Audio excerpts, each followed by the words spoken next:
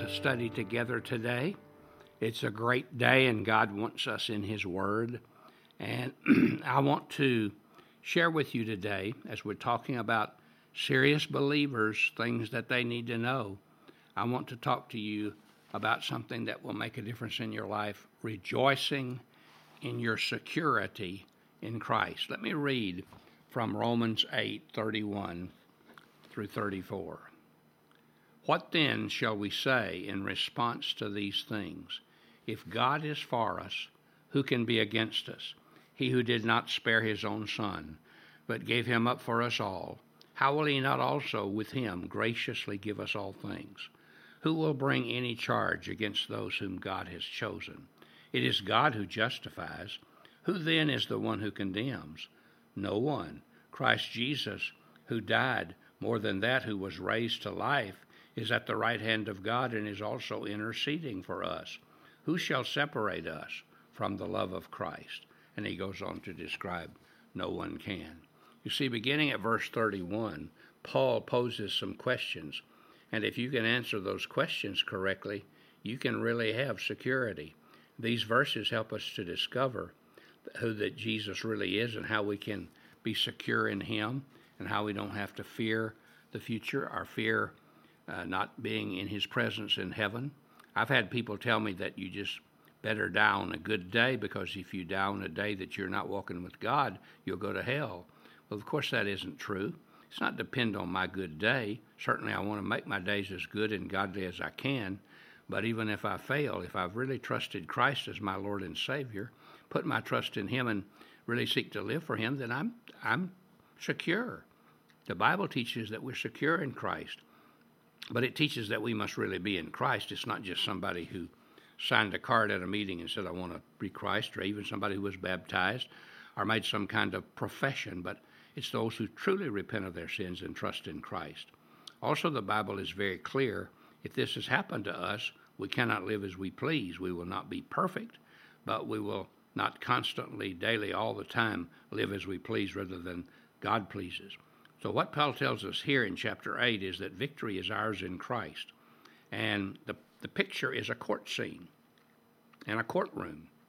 And the judge is on the bench and the witnesses are ready to testify.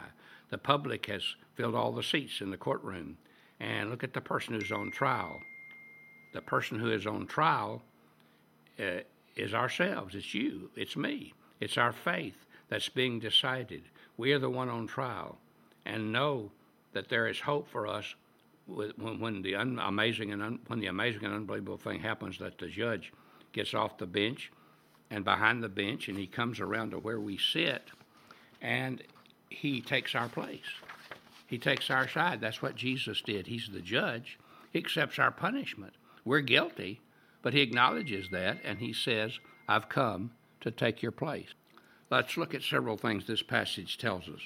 First, the saved are secure because there's no one who can successfully charge us in God's court.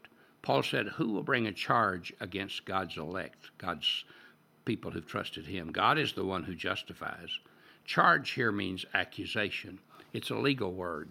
It's meant to bring a charge or an accusation against a man in court, in a court of law, and it's to accuse someone of being guilty of something. For example, when we have a trial today, we say, here's John Doe, and he is accused of murder of a certain person. So Paul says no one can successfully accuse the believers in God's court. Now, he does not say that no one will accuse us. They will. But the key word is successfully. In other words, who can really bring a successful charge against us if we're a child of God? They will bring their charges. The devil will, the world will, people will, but they will be the accusers, and it will not be successful. It will fail. That doesn't mean I'm perfect or you're perfect. It doesn't mean that we have arrived and don't need to grow. It simply means that our security is in Christ.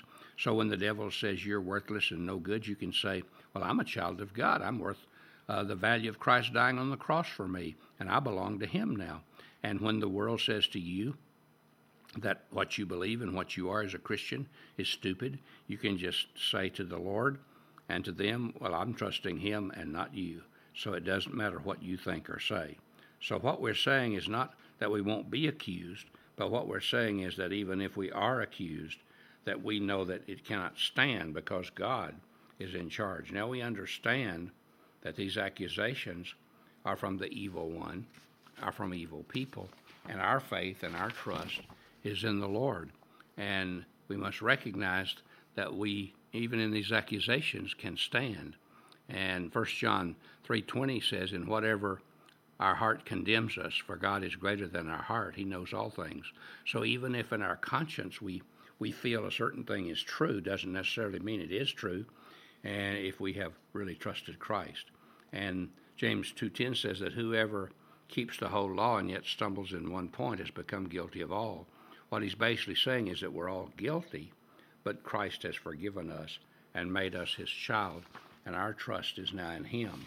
And even though Satan may whisper accusations against us, the Bible says it doesn't matter, they're not true. Paul says in Colossians, "And when you were dead in your transgressions and the uncircumcision of your flesh, he made you alive together with him, having forgiven us all our transgressions, having canceled out the certificate of debt, consisting of decrees against us, which was hostile to us, and he has taken it out of the way, having nailed it to the cross." All the things that could be listed against us, we've brought to Christ. We've said, "Forgive me of my sins." He's nailed those to the cross. Some years ago in Manchester, England, Frank Crossley was the judge sitting on the bench on a certain day when a young lady who worked for the Salvation Army was brought before him for trial. Her only crime was that she had had an open-air gospel meeting in one of the city streets of Manchester. It was an area where there was plenty of room and no real inconvenience had really been caused, but an overzealous constable had charged her with obstructing traffic, and the young lady bravely defended herself and seized the opportunity to confess her faith in Christ. Then Frank Crossley, the judge, did a most unusual thing. He left his seat, crossed the floor of the court, and took his stand beside this young woman as she stood in the place of the accused. It was one of those gestures which spoke more eloquently than any words that lips could frame. The judge had taken the position with the accused. Jesus Christ did even more than that for us. He not only took his position with us, the accused, he took the position in place of us as the accused. Therefore, because we know him and we have a relationship with him, then we cannot be accused in a way that as the world does and as the devil does. He says, in him, we're okay. And we'll pick up that next time and talk more about what that means and continue the study. Hope you'll be with me. God bless you. Have a great day.